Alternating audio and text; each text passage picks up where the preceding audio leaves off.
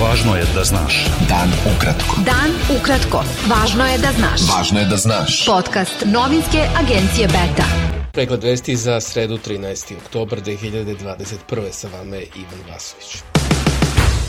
10 Srba povređeno je, od kojih 2 teže, tokom sukoba sa specijalnim jedinicama kosovske policije u Severnoj Mitrovici i Zvečanu, saopštio direktor bolnice u Kosovskoj Mitrovici Zlatan Elek.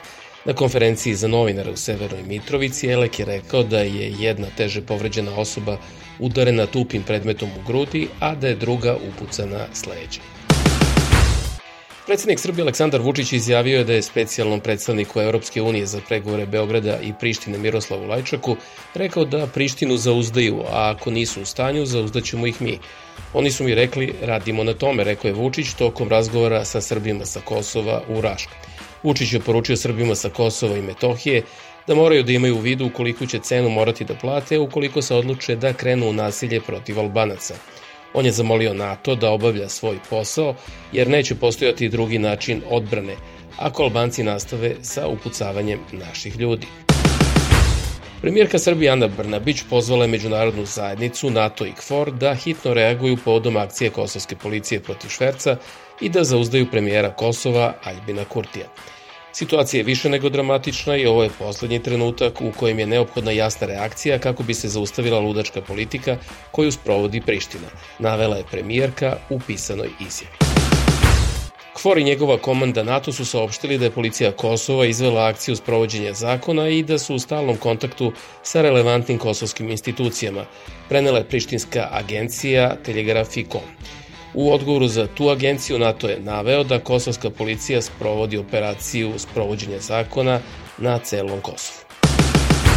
Policija Kosova saopštila je da je akcija koja je od srede ujutru vođena protiv mreže krijumčara u više regiona na Kosovu završena i da je uhapšeno 8 osoba, među kojima jedna osoba srpske i jedna bošnjačke nacionalnosti.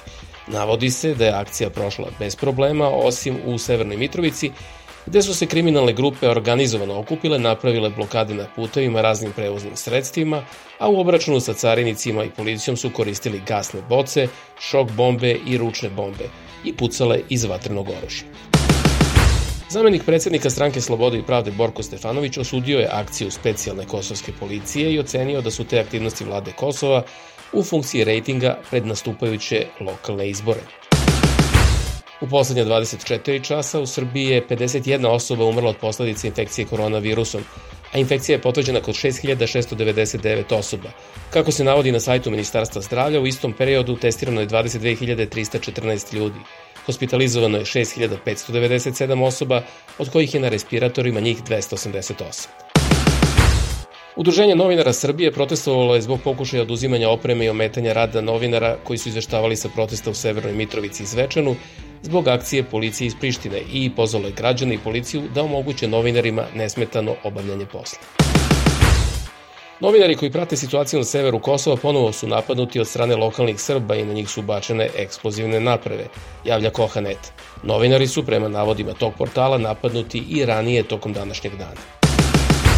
Beogradski samit pokreta nesvrstanih obeležio je debi Rusije, koja je ovog leta postala posmatrač, piše moskovski dnevnik Komersant.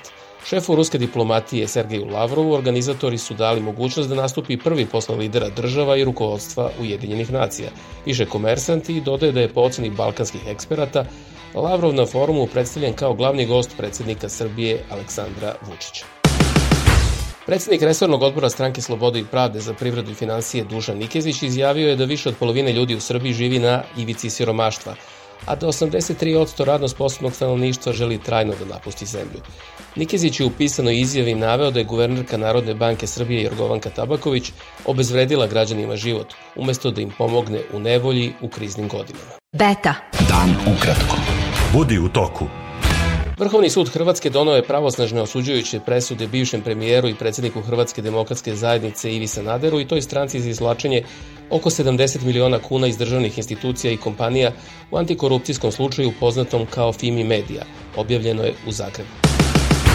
Predstavnički dom Američkog kongresa, u kojem većinu ima Demokratska stranka, u utorak uveče usvojio zakonski predlog prethodno usvojen u Senatu, kojim se granica do koje federalna vlada može da se zadužuje privremeno podiže na 28,9 hiljada milijardi dolara do početka decembra, prenosi Glas Amerike.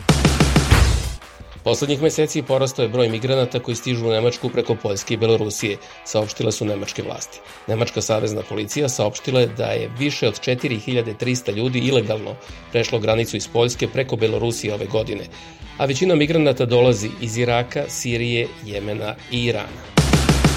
Bio je to izbor vesti za sredu 13. oktobar. Sa vama je bio Ivan Vasović. Budite se nama i sutra. Prijatno. Pratite nas na portalu beta.rs i društvenim mrežama. Važno je da znaš. Dan ukratko.